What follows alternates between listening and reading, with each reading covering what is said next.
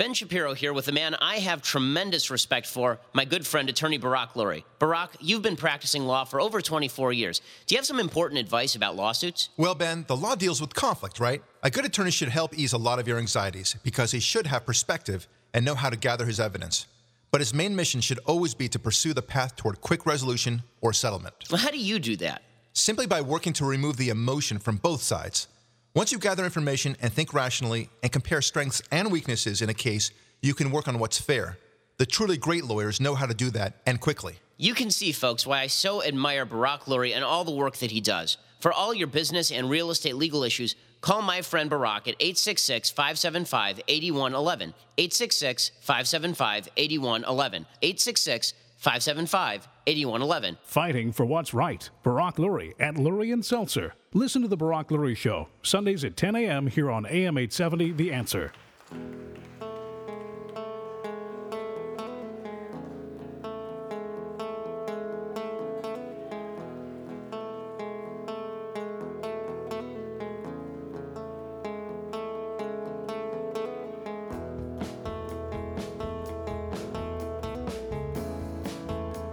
So we're looking into all sorts of very crazy issues that are happening around the world.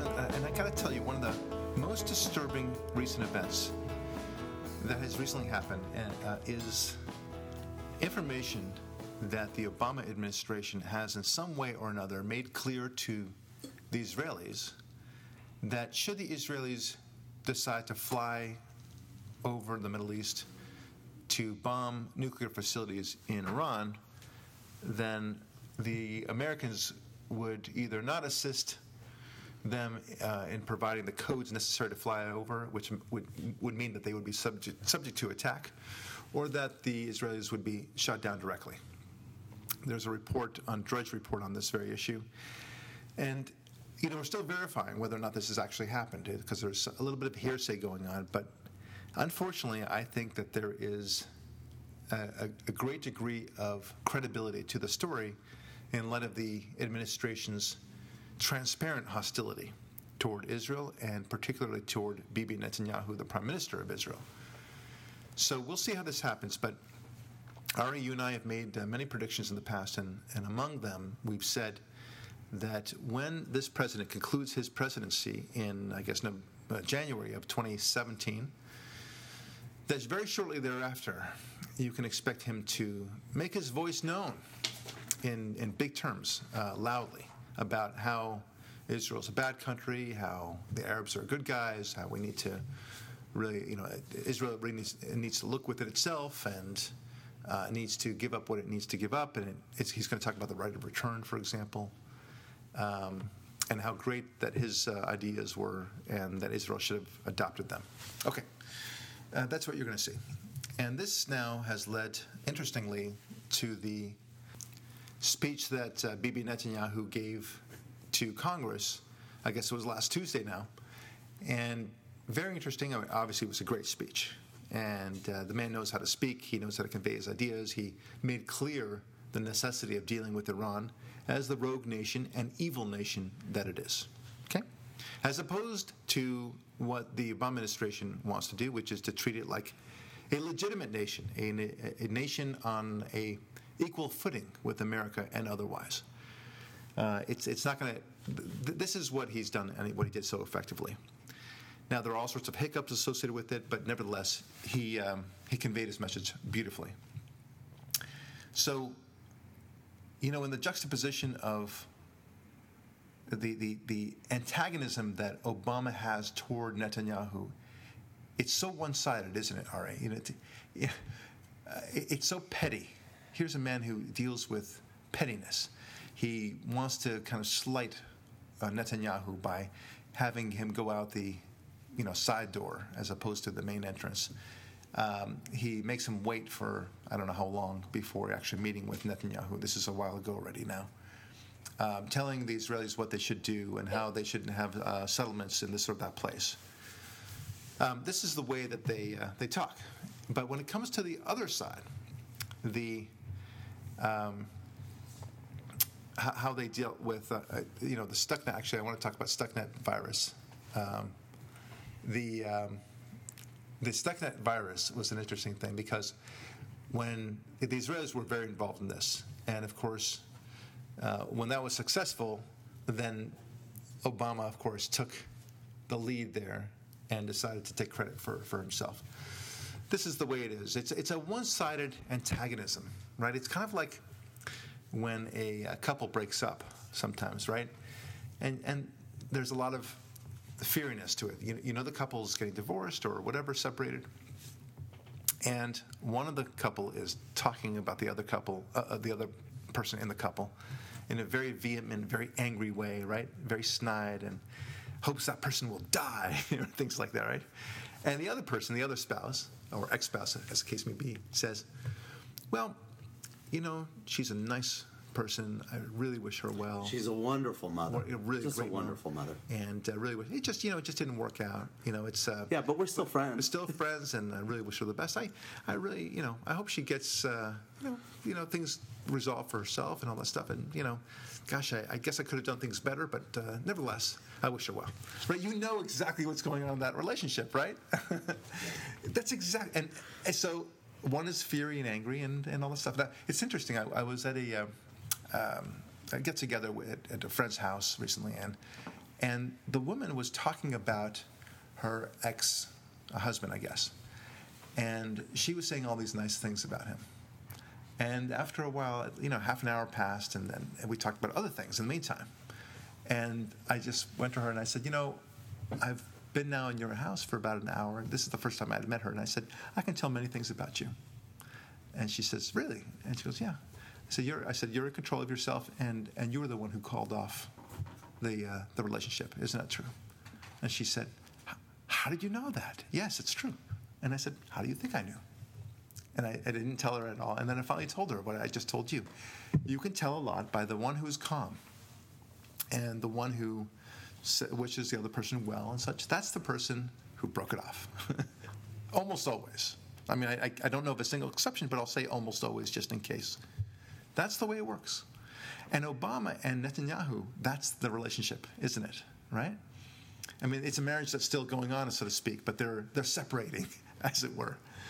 He's the petty one. He's the one who's trying to, give zingers to him and to try to sting him one way or the other. And Bibi is above all that. He says, oh, I wish Mr. Obama well. He's your president. The relationship between Israel and America is strong as ever, and we thank America for her great friendship. Right? You don't hear this from Obama, and you could just hear Obama listening to that speech, and he's biting his fingernails like, oh, I'm going to get that guy. Right? That's the feeling you get about Obama vis-a-vis Bibi. Anyway, how this is all going to turn out is a mystery at the end of the day. Will Israel follow through on its ability to attack Iran? Will America step in and interfere and make it impossible for Israel to attack? Will it be that they have a side agreement between themselves whereby if the diplomacy doesn't work and they don't reach an agreement that they like, that meaning that America likes, which is, of course, inevitable, then will the agreement be that Israel can then attack Iran? Is that the relationship? Is that the quid pro quo? Is that the timetable that they've agreed to? I don't know. I don't think so. I think under no circumstances would Obama say that it's acceptable for Israel to attack Iran. Not one circumstance. Why do I say that with such great confidence? Because you've seen Obama deal with evil in the past. And every single time he's given it the most tepid response. He's never dealt with evil the way he needs to deal with evil. Whether that's, and you can give me other examples, Syria, whether it's Iran, whether it's North Korea, or ISIS. Ukraine, good example. Venezuela. Yeah, that's true, good example. And Iran during the first Green Revolution.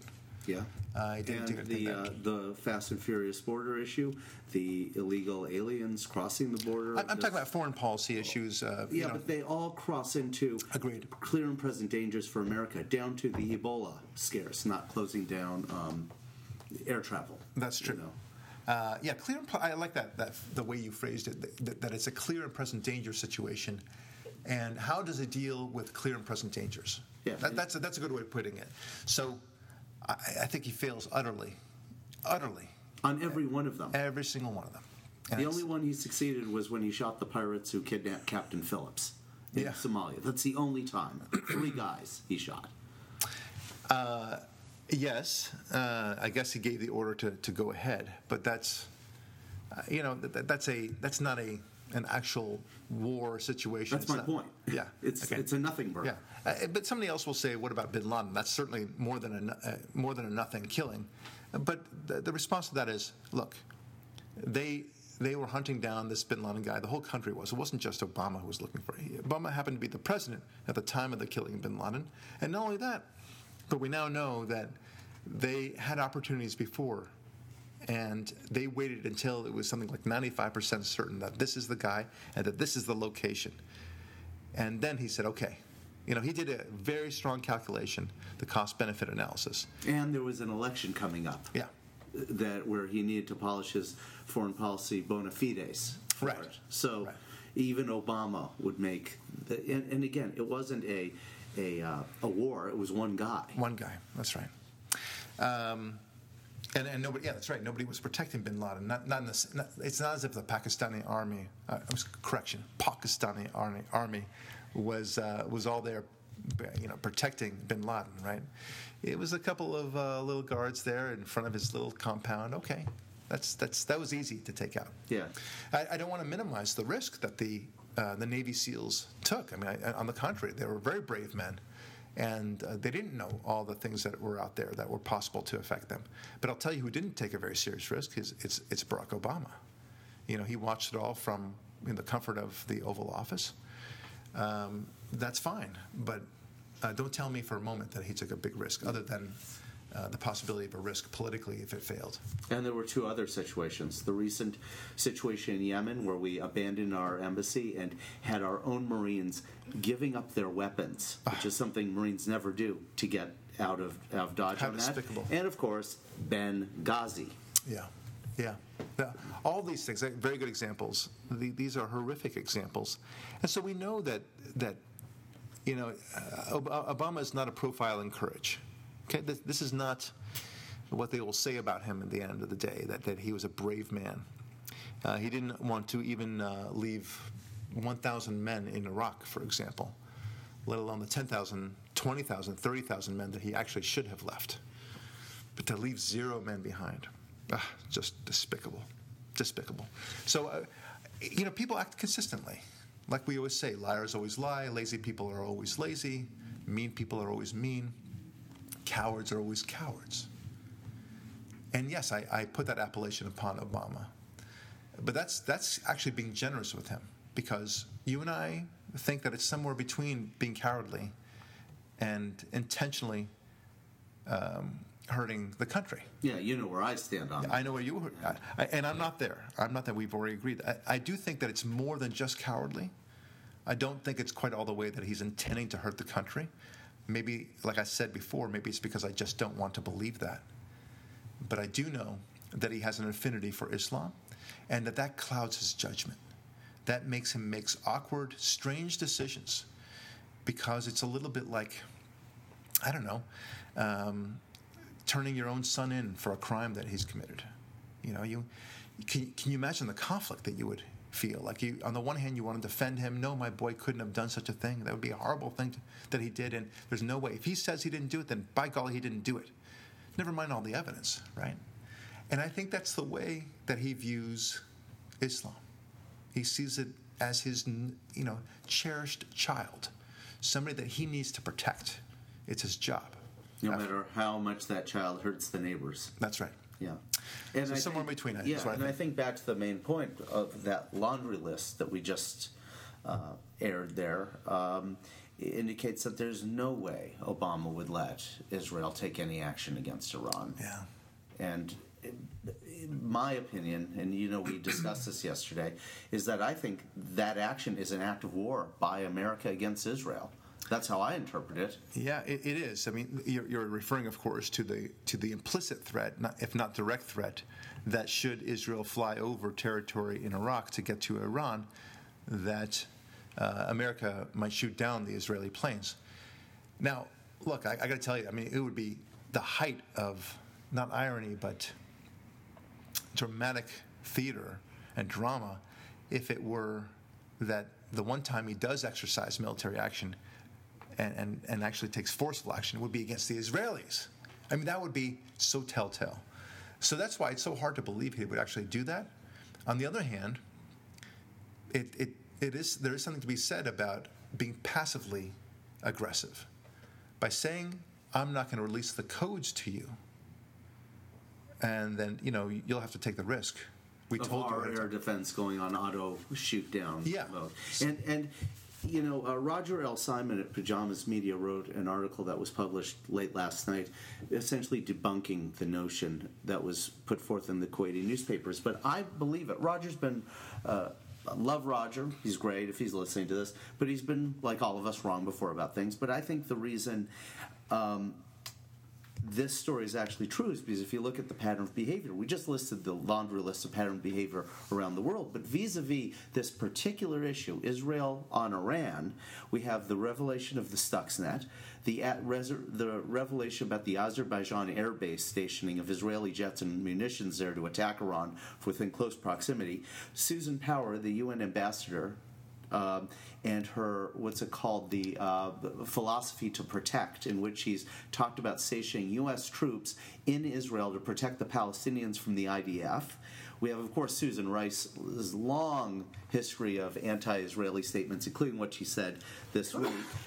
Biden on the Jerusalem settlements, and then, of course, the things he's talked about at the top, which is Barack Obama's direct treatment of Bibi Netanyahu, whether make him wait in the White House for hours or make him go out the side entrance near the garbage. All of these are either tacit acts of, if you will, undermining military or intelligence operations, all the way up to complete humiliation. Microaggressions, that's what they are. And microaggressions that really are very revealing and so unclassy, isn't that? Yeah, very small. You talked about that in the Small Man Thinking episode last week. It's very small thinking, and for him to think that somehow the world is not noticing, right? Going back to the relationship sort of thing, where you see a woman being, or a man, it doesn't matter, being very testy with his spouse, or her spouse, as the case may be, suddenly saying,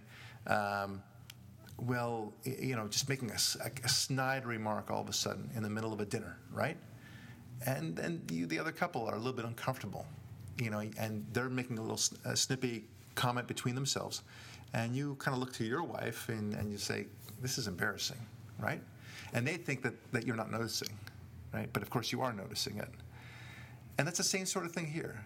It's Obama must be smarter than this, but he's not smarter, as it turns out, because these little stupidities that he engages in happen not just in the Bibi Netanyahu thing, because we've seen these stupidities in response to other things. For example, when he talked about Trayvon Martin, that could be his son, or when he says a phrase like least of all Islam, or the other phrase that he said that the Boston police acted stupidly.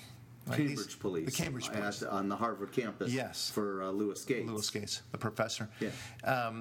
These are things that he later had to realize that he said something stupid in the process. And so he's kind of a bumbler, as it turns out. So it's not surprising that his emotions come out when he actually believes in something. His poor response when it came to Honduras was not necessarily something that was near and dear to his heart. So imagine what happens how stupid you may do things when it is near and dear to your heart. For example, when you have an inherent resistance to anything Israel, right? And then you gotta show it somehow. You gotta show the Arab world, or at least maybe even show it to yourself, that you're showing contempt to Bibi Netanyahu, that you can't stand being in the same room. Maybe he is doing it for the cameras. Maybe he wants the world to see that he's not shaking hands or at least he's only going through the motions because he has to, you understand, because he's the American president, and he has to play this game. Maybe a game of deception. Maybe he's playing along. Maybe that's exactly what the thing that he wants the Arab world to see. Yeah, and another one of these examples that could be interpreted either way is when he did the Great American Apology Tour, including the speech at Al-Azhar University in Cairo. Do you remember he went to all of these Arab capitals, Turkey, Cairo, Saudi Arabia? Yeah. That's where he bowed to the king. Yeah, He in didn't 2009, stop I think, right? Right, very early in his presidency. Right. But he didn't even stop in Israel for a showing of good faith. That's right. To say, yes, we're working for peace here. Yeah. You guys are on one side, you guys are on the other. I'm here to bring you all together. That's right. Yeah, he could have played that kumbaya sort of thing and saying, look, we're all in this together. You're all in the same region. But he purposefully excluded Israel from the trip. I took note of that right away. Yeah, it was in the Arab world where all these symbolic things mean so much more because it's a more... I'm using the word loosely. It's a more primitive culture where symbolic things matter more than intellectual things. I'll make it simpler for you. It's an honor/shame culture. Yes. And that's where things have tremendous meaning, and shouldn't, but they do. So how low you bow to somebody has tremendous meaning. How many fingers you use to eat your food. That's exactly all right. Those things. Yeah. The loudness of your belching, as the case may be. I mean, a lot of things have tremendous meaning in that culture that to you and I would mean nothing. Whether or not you wear a tie, whether or not, these are cultural things that, on the one hand, I respect that there's a sense of culture and shame and honor, that there should be a little bit of that more in America, but they go to the nth degree there, and they don't have any rule of law at all. On the contrary, it's all based upon honor and shame. So it's a scary proposition. And so it does mean something when it doesn't show up to Israel. Okay, so we're talking about Bibi and we're talking about Obama, and it's not, it feels almost like, the great Greek book, the Iliad, for example. And, one of the things that's interesting about the Iliad is this notion that, it strikes you very clearly, right? You know that these armies are fighting, right? The Greeks and the Trojans, boom, boom, boom. But the real battle they focus on are Hector and Achilles and all the big players there. And whoever wins that particular fight, well, that's gonna be the one who wins the war. So in a sense, they fully personify the war. And likewise, it seems that way with Obama and Bibi Netanyahu. But of course, it's not really a fair comparison, is it? Because Achilles and Hector were actually evenly matched. They were equally honorable. And one had to win and one had to lose, that's fair, but they were compadres of a very significant breed. They were very good fighters, each of them. Not so with the Bibi/Obama comparison. Just nothing close. I think Obama knows in his heart that Bibi is so far ahead of him. He's the Mozart to his Salieri. Oh, I think that's a bad analogy because at least Salieri could play music. He had talent. That's true. Yeah. He did. And you make such a great point because there's lines from films where a character will say to one of the two combatants in one of these matchups, "You know why you hate the other guy? Because he reveals to you yourself that you're how inferior. insignificant you are." Yeah. It's not just that Bibi is an Israeli. It's not just that he's essentially a conservative. It's not just that he's a hawk. It's that he reveals to Obama the one thing no one else reveals to Obama, which is that Obama completely wasted his life up to this point on insignificant things. That's right. On partying, on doing drugs, on hanging around flaky people, on pursuing completely multiculturalist, un-American activities, while Bibi served in the military with honor and distinction, dedicated his life to true public service, right. and served honorably in all of these things. And he speaks a foreign language perfectly.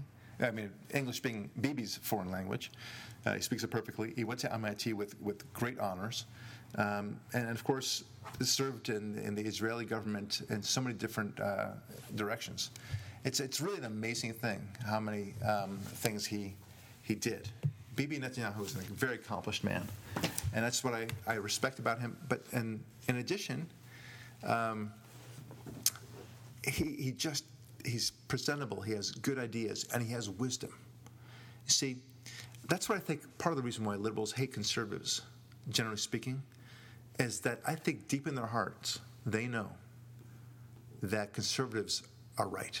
Yeah. Right? Oh, absolutely. Yeah. The liberals know that we can articulate our points and that we don't have to refer to each other to see where we stand on a particular position, for example. It's really an amazing thing. And the conservatives have history, thousands of years behind them of wisdom that inform our decision-making and our opinions and our positions. That's what I think is a big deal.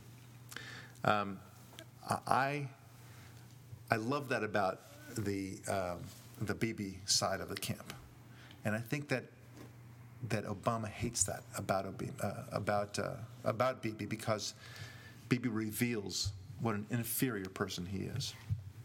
So, and the point is that also in a sense the Israeli president or the prime minister Bibi, he didn't cheat in his life. Didn't cheat. What do I mean by that? I mean, he worked hard to get to every position that he got to. Whereas Obama, he kind of floated to the top. Why? Well, because he's black. Or half black, as the case may be. And these things were offered to him. Affirmative action into college despite terrible grades in high school or whatever it is. He's our first affirmative action president in every respect. And it shows. Right. It shows. Right. Look, and he speaks his words, well, let's put it this way. He reads his words very well, okay? You don't even know that he's reading. That's how good he is, all right? But he knows that Bibi is a man of substance, that he's worked his way to the top, and he did not cheat his way to the top. Obama knows this about himself. All right. When we get back, we're going to talk a little bit about a different topic and a topic that's near and dear to me. If you've heard us on the Sunday show and otherwise, we talk about the problem and the war against boys. It's a very, very important matter, and it needs to be addressed. It's not being addressed very much at all in this country. Fortunately, it's being addressed in some other countries, Australia and Britain in particular. We need to protect our boys. We need to encourage our boys to be men, not just to be human beings or citizens. All right, don't go away. We'll be right back.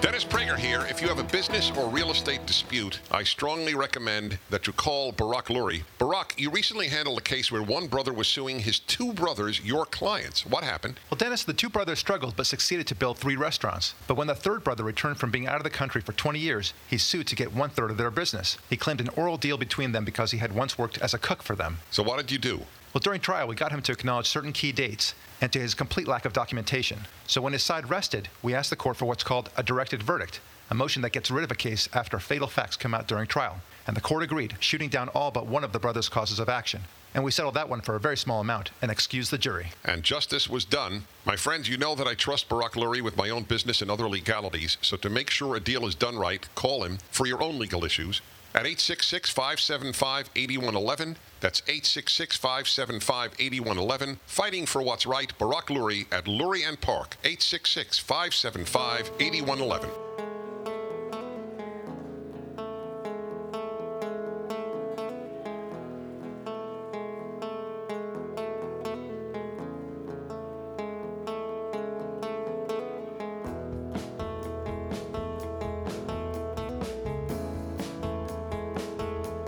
So, as I had promised, we would talk about the war on boys, and this is a phrase that seems to be a loaded phrase, doesn't it?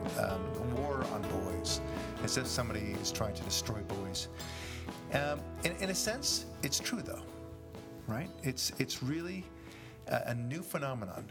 Ari, when you and I were young men, boys, as it were, I remember that we were encouraged to think in terms of achieving great things and that we could be soldiers one day, or astronauts, or Air Force pilots, and firemen, and police officers. We would play cops and robbers. We would get the bad guys. we would do that stuff. Now, a lot of that has gone by the wayside, partly because of video games and such, and keeps kids inside. But a lot of it is really a cultural thing that has changed, and we'll talk about what started it all. But a cultural thing in which boys and their boyhood have been diminished, and they are told to reject their boyhood, their boyishness, their very boyness. Right? They're told that if they do the indication of thumb and finger, well, then that's a bad thing. Assault with a deadly weapon. There you go. It's assault with a crime where you can get expelled from school. That's right. And if you draw a picture of a gun, then or anything blowing up, well, then not only will you be expelled to school, you might be lucky if you get sent to the school psychologist to study your deep-seated violent emotions and what's wrong with Johnny at home that he feels the need to do this thing. And explosions. Oh, well, I don't even want to begin there. You've got a buddy young terrorist on your hands. And it's nobody, it's like year zero thing, right? When no one stops to think, like, what happened before? Was this always true? And if it's the case that is this the case where boys never had to do this thing before, or never had any inclinations for playing with guns? So why is it that when somebody like you and I got to play with guns when we were little, we grew up fine, and we're not blowing up movie theaters and doing horrible things? But why is it now to do those exact same things that somehow we would be more likely to do that? What exactly are we trying to suppress? What is the ultimate goal here? What are we trying to achieve by telling Johnny he can't draw a picture of a gun? Right? What's the goal? Do you want me to answer? No. I'm speaking. I think you're going to build up to it. I'm speaking rhetorically. What's the goal? Okay. Now, because if you're a parent who likes this idea that Johnny shouldn't be drawing pictures of guns, then you're thinking that probably the reason why is because we want to make sure that Johnny doesn't turn to a violent person when he grows up.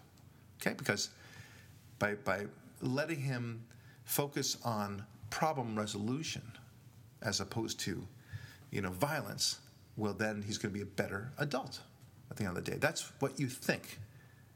But that's not what they're actually doing. They want to achieve something else. So you need to ask yourself, what are they achieving? What are they seeking to achieve? It's a different thing altogether. They want to stop Johnny from being a boy altogether. They want to change the entire society. They want to make boys and girls exactly the same. They want men and women to be exactly the same. This is what better way? Yeah, but with one caveat. There's no one encouraging girls to be more like men. No, absolutely. That's the last thing they would do. They would never, because that would be showcasing how positive boyishness is. Now, you can say, look, they're encouraging women to become policemen and firemen and to go into the military and such, but that's a very different animal, isn't it? They're not encouraging in the elementary school to a girl to draw a picture of a gun, for example. We're talking about not the exceptions, but the rules. Yeah, they're not asking girls to dream to say something. Imagine if your dreams were to be a fighter pilot or an astronaut. How would you adapt to that world when you grew up with Barbies and dolls? There you go. And look, my boy, I have two kids in elementary school right now. My older boy and my little daughter. And my little daughter's fine. And you know what my son said one day coming back from school? He said, and he was a little forlorn at the time. He just said it. It's one of those moments where, out of the mouth of babes, right? And he said, our school is a great school for girls. It's a great girls' school. Specifically, that's what he said.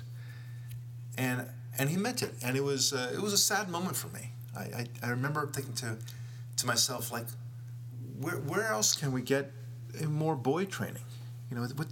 Where we can celebrate the boys. Now, my daughter, she's doing great. She loves the school and it's all that. But it's all about the girls. And I remember going to a teacher meeting. All the adults were there. It was nighttime, one of those things with the after school, and they were applauding themselves. These are the two one of those, a principal and kind of a vice principal situation, and they're very nice ladies. They mean the very best. Okay, and we're not even talking about what their intentions are. But they're both women. They only speak lady language. They speak girl. Okay, they spoke in girl from the very dawn of time. That's all they know, right? It's not even like, my mother language is French and now I'm speaking English and such. You can actually get into a position where you feel just as comfortable in French as you do in English and vice versa. But you will never, as a woman, really understand what it's like to be a guy. And likewise, we guys will never know what it's like to be a woman. We just can't think that way. And they can't think like us. It'll never be, ever. We'll never speak that language. We'll speak it because someone tells us these are the magic words to say, but it won't make any sense to us, right? It's kind of gibberish in a sense to us, but nevertheless we do it. For example, Valentine's Day rolls around. It does, for a lot of guys, Valentine's Day makes no sense, especially flowers and such like that. It's, you spend $60 to $150, $200 for flowers. And those flowers are going to die and wilt and all that stuff. So what's the point? It seems so wasteful. And we don't get it, right? But we do it anyway, right? It's not as if we understand. I hope so. but we do it anyway, but my point is, we'll never be able to understand why it resonates so much for them, right? We just can't understand it. And likewise, women don't understand when guys, rib each other all the time. Like, hey, Johnny, you piece of crap. What are you doing today? Right? I mean, and they're just mortified when they hear us speaking like that. How can you speak to Johnny like that? Mom, it's cool. Don't worry about it. This is what we do. He'll think I don't like him if I don't tease exactly. him. That's right. He'll know I don't like him if I don't tease him. Yeah. You call that playing basketball? My grandmother can play better than you. Right. But this is the way we talk. The women just don't speak that way. They would not know what to even say to joke around with a guy about this. Right? They couldn't do it. And if they received such ribbing from a man, they would be mortified. It would devastate them. Be a case to go to war. Right. Okay, so I'm not saying that it's a negative on them. It's a different language. Thank you very much. And a story. So anyway, these two women are speaking at this conference, and they're plotting how good the school is, that they bring out the best in the logical side of girls, and we have boys who feel. And now, and as she was saying this, she was doing this body gesture, and she kind of rolled her whole body and moved her hands in such a way as if to emphasize the phrase feel, right? And isn't this great? And she expected all the parents to kind of nod along with her. And I just thought, I raised my hand and I just said, I don't want my boy to feel. I don't care if he feels. This is not what I'm sending him to school. I'm paying X amount in my tuition. I want him to learn. Teach him math, teach him how to read, teach him about history. Thank you very much. Just don't teach him about feelings, okay? He'll be fine. Yes, he needs to be a gentleman. Yeah, you can teach him that all day long. You can teach him please and thank you and you're welcome. But leave the feelings to me, all right? That's not your job. Okay, but they're shocked. They were totally shocked about this whole thing. And then at one point, I was asking, is there some sort of sense of a demarcation of teaching boys differently than you teach the girls? And Ari, I got to tell you, they looked at me so as if they were talking to an alien. And one of the principal, either the principal or the vice principal, I forget, she looked at me and she said, "Are you saying there's a difference?" And I said, "Yes, I think they learn differently. Have you not learned this?" I was shocked. And a couple of the guys were like, "Oh my God, is he going to talk about this now?" and then this woman came out with this answer: "We like to teach every child to their individual nature." And everyone got, there was a clap from a couple of people, not too many, but just a clap. And they, obviously it resonated to that person's liberal side. But I said, well, if you're teaching to their individual nature, then my boy doesn't care about feeling. How about that? Okay? My boy likes to talk about guns. My boy likes about the military. My boy likes about heroism and George Washington and Ronald Reagan and heroes. How about that? Will you teach that, please? Thank you. Thank you for saying that. Did you get a visit from Child Protective Services and the LAPD after this? No, but I didn't say it that angrily. But I'm being angry now. But I said it very politely. I said, well... No, I know you're polite, but wait. Those points of views are so not tolerated. I know. I said, I love the fact you're teaching to the individual. Have you discovered that my son, he likes to do, to talk about heroism and cool things like that? Okay, so... But you're telling me, on the one hand, that you're teaching to the individual. On the other hand, you're telling we have boys who feel. No, so you're not treating them like individuals, are you? You're treating them like girls. That's what I don't like. And, it was a difficult time, and my wife was a little bit forlorn and concerned, and she's very worried about what... How about mortified? No, she wasn't mortified. No, she appreciates, and she's understood the point. She understands it, but she was uncomfortable. She was, was balancing between what she knows is the right thing and also kind of going along to get along. And I respect that. I understand that from a wife's point of view, and she deals more with the other mothers in the classroom than I do with the dads or the mothers for that matter. I'm at that school probably a little bit more than most dads are, a little bit more involved. I'm sure they appreciate that. No, I'm not one of those guys. Yeah. I kind of pace myself, so that when they see me, they know that I'm not just this one-trick pony, who says, what about the boys? What about the boys? What about the boys? It's not like that. I talk about them other things. Oh, thanks a lot. This is great. We really enjoy being here. My girl had this very interesting class. Boy, that was so much fun. The teacher was great. And I say good things about my son, too. But then once in a while, like every fifth time, I'll bring up something about boys. And the other day, and my son's in third grade, they made him read a book called The 100 Dresses. Okay? And the book, the title, just as you suspect, is about dresses. Okay? Now, it's a girl it's about a girl who finds herself in a different culture, right? And how she has to get along, and there are dresses involved, and she, finds meaning in the dresses. Okay. We talked, fortunately I wasn't the only one. We said, what are you doing? Why are you making the boys read this? I mean, they're already bored enough at school as it is, and are you trying to ensure that they're going to be bored? Are you trying to ensure that they try to drop out of school? Or act out and rebel and get their... What is it? Why would you do this? Would you teach your own boy this? They're all very young, so, they all have great minds about the way boys should be raised. When they actually have boys, they'll be very interesting. And this one teacher whom I'm talking to, and she's nice. She's nice enough. And she has this book in front of her about boys, and it's interesting. She's, I'm really learning a lot about boys. I say, that's great that you're reading a book about it. I really like that. Why don't you just talk to me and other fathers and tell you what boys like, okay? We've been there. Or why don't you talk to the boys in the class, what they like? They'll tell you. Right, they're right there.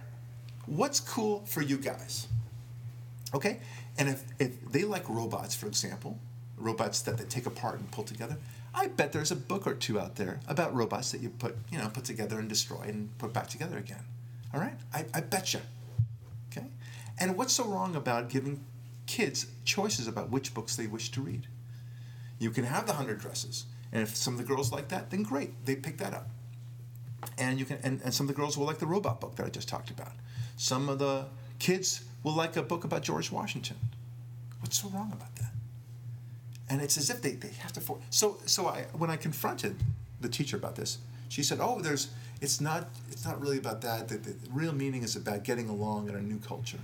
And I said, "Yeah, but that's like saying the movie Frozen is about snow. I mean, or sledding, or whatever it is, and good guys and bad guys. No, come on, you can't put a false veneer on this and claim to me that this means something that my boy would like. All right, don't. What's the expression that somebody said? Don't pee on my leg and tell me it's raining. Okay, it's not raining. And yet we get this push off all the time. Anyway, there's a great article that recently came out, and the title is from, it's called "Are Boys the Target of a Feminist Genocide Campaign?" Now, you forwarded this over to me, Ari, and I'm so thankful that you did. And I want to bring out some highlights in this very interesting article. It's talking, again, about the history of the boy problem and how feminism, and feminism has so many different meanings these days. It's crazy, right? So I guess we have to define the kind of feminism we're talking about. We're talking about anti-masculinism, okay, to make it clear. Okay, I'm not talking about the feminism where, you... Breaking through glass ceilings, equal pay for equal work. No, you're talking about anti-maleism. Anti-masculinism, yeah. It's really, that's what we're talking about. We're not talking about to give women the opportunity. If should a woman or girl want to be a fireman, by all means, okay, we're not going to stop her. She wants to be a lawyer, she wants to be a doctor, she wants to work on the Alaska pipeline, great, go for it. Okay, by and large, not many women want to be working on the Alaska pipeline, but if that's what they want to do, they should not be prohibited from doing such. That's what, to my mind, feminism should be about. Okay?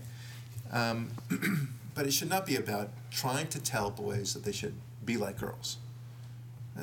That's madness to me. And if you're a parent of even one child, you should know this. You should see it. You should see your girl or your boy. They are, yes, we're talking about generalities here, but you only learn wisdom from generalities. The reality is that 98% of boys act like boys, and 98% of girls act like girls. This is what they do. And you know what? I love that. I love it when my girl acts like a girl and my boy acts like a boy. I love the differences. And my girl helps me understand what it's like to be a girl. She and I played with her dollhouse the other day, and I loved it. I saw her excitement about it. And as a father, because I love my father playing, my daughter playing with something that she loves, I loved it too. And yet it was so feminine. It was so interesting to see her engage in it. And of course, with my boy, I get to see the stuff that he likes doing. But you know what? I don't play Legos anymore. I don't, play with toy guns anymore. So it's a little bit of a distant thing for me. But I still remember what it was like. But nevertheless, I just like it. It brings it out in relief again, and it begs the question to me: why are these differences here? Why are they so innate? Isn't it a joy that there's a difference, for one thing? But it asks, again, why are they there? Is there perhaps a reason why we have these differences? And isn't it wrong, in a sense, to force them to be the same? Why would you take away a boy's boyishness? Anyway, one woman I talked to, she was really kind of interested in knowing why it is that boys play with guns and such, and she was originally reluctant to let her boy draw pictures of guns and such. And I said, lady, imagine what it would be like to take dolls away from your girl. Do you think that would be a good thing or a bad thing? And she said, it would be a very bad thing. And I said, and yet you would take away your toy guns from your boy. It's exactly the same thing. And it never dawned on her at all that might be the case. And what bothers me so much about it was that it's so obvious, right? It's, you and I talked about this. We live in a time where we have to explain the obvious over and over again. We had a podcast a long time ago that the conversations we are having and the conversations we should be having. Remember? Yes. And one of them, we were bemoaning the fact that we have to explain the most basic things, and the problem is that it's rather than kind of getting out of the muck, we're just getting more and more into the muck. What's next? Well, we have to explain why we have to wear clothes, right? I mean, is that something we'll have to explain at some point? Here's why we don't walk around naked, right? Here's why we brush our teeth. Here's why we take showers, right? I mean, are those going to be questions in the future for us? Because this woman, and by the way, she's a wonderful woman. She's not even a liberal. She got sucked in herself into this whole nonsensical debate. And I finally said to her, do you ever wonder what your boy is thinking when he's playing with his toy guns and blowing up things? And, in his mind, of course. What do you think he's thinking? And she said, well, he's just blowing things up, I said, yeah, but what do you really think he's thinking? Because I'll tell you what he's thinking. I know. I'm a boy. And she says, what is it? And I said, he's protecting you. He's protecting you and the whole family. That's what he's thinking. That's why he always wants to fight the good, for the good guys, against the bad guys. And Ari, she just started crying right there on the spot. She was so touched by that. She had never thought about that. I said, yeah. Does that surprise you? You know that the girls are playing with their dolls because they're nurturing their nurturing instinct, right? They're bringing it out. They're practicing the nurturing thing. It's what they're told to do biologically. And boys, likewise, are being told to protect. And that's how they act it out. And our schools are trying to squash exactly that. Yeah, it's such a profound point you make, because what it essentially illustrates in the natural order of things that we talk about is just so obvious is women and children are supposed to be insulated and protected from evil. It's the men who go out and confront these uncomfortable realities about life so that the women and children don't have to. Right. That's so true. And that's why we have these instincts as we grow to confront the dark stuff, right, and deal with it the way the dark stuff needs to be dealt with. Yeah. And that's part of the reason, by the way, and that's a good point you just raised, Ari. It's part of the reason why women kind of laugh at men who feel threatened when a woman, let's say, makes more money than he does, right? I'll tell you why. Because it's taking away his very purpose. He feels his very role is to protect and to provide, which is a form of protection when you think about it. So you need to understand that. As a woman, you need to understand that, yes, it's great that you're making even more money than your husband. That's absolutely great. But understand that that's robbing him of his sense. It's like you would be, as a woman, you would be upset, wouldn't you, if you discovered that your young children nurtured or gravitated toward daddy more than mommy, right? It would hurt you. It would dig at you, wouldn't it? And the reason why is because you feel the mommy gets to get the nurturing. So you'd be upset about that.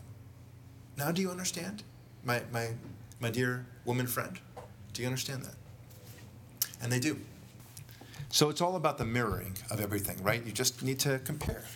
And it's just amazing how people it doesn't dawn on them to think about the opposite of what this would mean to them if exactly the same thing were played out. But they all think it's fine. One of my very close liberal friends, I explained to her how bad it was that now we have so many boys dropping out of high school. The dropout rate is enormous for boys. And that the attendance in college, the ratio of boys to girls is getting close to 40-60. And that's also true for graduate schools, by the way, professional schools, law 40 schools. 40 boys, 60 girls. Right, close to 40, a little bit more than 40, and almost 60 for girls. And it's approaching there quite fast. And this is kind of nationwide, with very few exceptions, the military academies, of course, being the exception. And what did my liberal friends say in response to that? Well, good. It's about time society changed a little bit, maybe a little bit of payback. And I said, do you think it's fair to the young boys coming up? I mean, do they know about this payback? Why should they be inundated with this? Why should they suffer? And also the mentality that they desire blood of payback. It's not that. Yeah, good point. It's not that. Oh, yeah. You're right. That now it's a little skewed the other way. They immediately want revenge. Right. Not justice. Revenge. Yeah. I mean, I understand 50-50, but by the way, it doesn't have to be exactly 50-50. I mean, a lot of times, women don't want to necessarily. They don't have to get a BA. Not everyone has to get a BA. Anyway, right? And there's trade schools and such like that. But sometimes people, they want to get married. And you don't have to get a BA. Maybe they want to be a full-time mommy. It's not such a terrible thing. In fact, it's a very good thing. And so what if it's 51% boys and 49% women? Is that the end of the world? But as it turns out, this huge disparity is going on, and it's so bad that there's actually affirmative action going on for boys. It's a quiet affirmative action. No one's talking about it. That's the amazing thing about it. And it's noted in the reverse. You know, my niece recently, she's gone to a very good school back east, and she was talking about the application process. This is only 3 years ago now. And I said, so what are your chances of getting into the school that she's going to? It's a good school back east. She's there now. And she goes, well, not really good, you know. I'm a white Jewish girl, you know. All knocks against me. And I said, girl? That's a dig against you? Jewish? You're a minority, right? Well, I know. Yeah, but the point is, I can understand about the Jewish part. I can understand about the white part, because that's already part of the, part and parcel of everything. But the girl thing? Did you hear yourself? You know, I mean, that's how basic. So if you were a boy, a white Jewish boy, you'd have a better shot, is what you're telling me. Oh yeah, hell yeah, she says. And they all know it. That's the amazing thing. That's how bad it's gotten. And no one is talking about it. No one. You know, it's, I feel like we're living in a time where, well, it's maybe I'm exaggerating when I say, but like slavery, right? It's like, I'm not talking about the 1800s where a lot of people were talking about how bad slavery is, but I'm talking about, let's say, the year 1600, where it was so endemic to society, they would never think otherwise. And that you and I would say, you know what, I think this slavery thing is really a bad thing. And no one's talking about it. No one. But this war against boys, it's very serious, and it's attempting to change human nature itself. Well, let me read a little bit about this, because there's so many great points in this article. And the question is to force a fit. The theme is that they're trying to force boys into a fit of girls. It says here, the simple reality of gender, one that we often tend to ignore, is that what boys don't express verbally, they express physically. Okay, that's what they do. Boys talk less. That's also true. Quite often, a boy's words are in his deeds. Girls love words. And this article written by a woman says, we dig words. We're all about the words. They could talk about words all day long. And that's nice. I think it's great.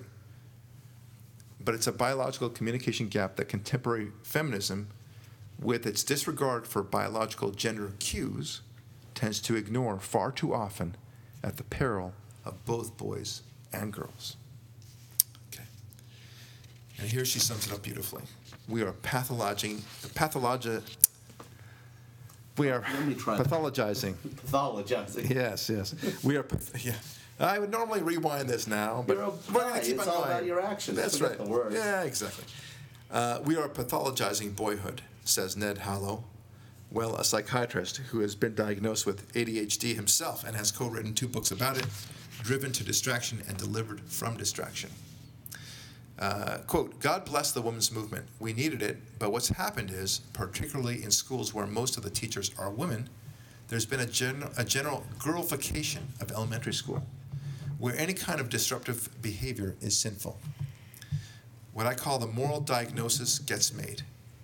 You're bad. Now go get a doctor and get on medication so you'll be good.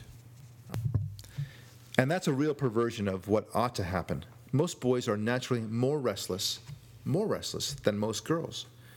And I would say that's good. This is what he says. I agree with him, but that's what he says. But schools want these little goody-goodies who sit still and do what they're told, these robots. And that's just not who boys are. God, I love this. It's like they're trying to fit the boy into the square peg into the round hole for the convenience of the teacher. Yep. Which is, I think, an argument throughout the school system issue, which is they're teaching for the convenience of the system and the employees, not the kids. That's right. It's all about how to force them into it to make life more pleasant for the teachers, and these drugs help them along, because before these drugs were around, you understand, there was hard work involved. The teacher had to deal with this restlessness and such like that. And now, well, there's these drugs now. And your boy, with all that restlessness, perhaps he's got this ADHD thing. In fact, he probably does. And take this pill. It'll knock that right out. It's much easier to give the boy that than to come up with a lesson plan that's interesting. Yeah. Oh, Because so that would true. take work. Yeah. God forbid we actually think about these things. All right. Finally, she also warns against overemphasizing physical play with our sons. This is what the social engineering folks do, that we should not be playing with our sons. Parents tend to let their sons play roughly because boys will be boys. While it's fine to let boys roughhouse, it's important to let them learn empathy by talking to them about the feelings of the children they're playing with and helping them understand how their actions affect others. Excuse me while I puke. Exactly. This is, look, this is not the way it works, okay? We understand the rules that are laid out for us by the rules that we create. And the rules of the playground are very strong. We understand it, and we always say, you don't hit girls. We understand that that's clear. We roughhouse with each other, and we enjoy it. Leave us alone, okay? That's the way it is. That doesn't mean we need to be bullies, but nevertheless, leave us the frig alone, okay? It's all about talking it out. So, what message does this send to a little boy whose primary mode of emotional expression is a hug? That's what they're concerned about. It only gets worse as they get older. By the time the boys are older enough to enter into a physical relationship, indoctrinated and medicated men are now being handed illogical contracts that legally obligate them to restrain their emotions in pursuit of physical pleasure, right? So, and this is a good point. Instead of understanding a man's sexuality in terms of emotional communication, his drive has been reduced to a potential threat that must be contained, controlled, or destroyed in the name of women's liberation. And this explains entirely why so many boys are turning to same-sex activity That's when right. they grow older. Yeah. Look, the map he's looking for isn't hard to find, and I'm quoting here, because it's always been there. It's just been obscured by politicized lingo and ideology, stemming from a movement that seeks to socially engineer out of existence what it just can't seem to understand or accept. Boys are different than girls. And, you know, I think, Ari, we both hit it on the head, really. Part of it is a social engineering thing. Part of it comes from up top. There's an overall effort to try to change boys into something else. But I think you and I hit it too. It's laziness. It's I guess they work together. It's a laziness and trying to make boys into girls. Well, that's just so much easier. It's almost like Occam's razor. Never assign maliciousness to something that can be easily explained by laziness. Oh, I love that. That's awesome. Yes, sir. Okay, very good. I don't know if that's someone true. else's quote or mine, but Well, you know, all right. Well, that could apply to Obama too. right, absolutely. So, but that's a very good point. And look, just imagine. Let's put the mirror of this. It would be easier. I have a beautiful daughter. She's the light of my life. I have only one daughter, and I'm so glad, right? But how much easier it would be for me to raise her as if she were my boy, right? I'm gonna make her do hockey. I'm gonna, We have all these boy clothes. Yeah, Just wear 'em. We have all these boy toys. Play with them. What do you need a doll for? Yeah, you don't need dolls. Yeah, your little gun could be a doll. Here, put your gun to bed. Right. You know. I wouldn't have to think that much, right? Because I know what to do when it comes to the toys that boys like to play with, right? But, obviously that would be a bad thing. No, I need to do the hard work. I need to figure out how girls think, what resonates for a girl, and then be that person for her. That's what being a good father is about, and what being a good mother is about for boys. Okay? Does that make sense to you? I know it does to you, Ari. But again, we live in a time where we have to explain the obvious. I'm Barak Lurie. Thanks so much for listening. We'll talk with you real soon.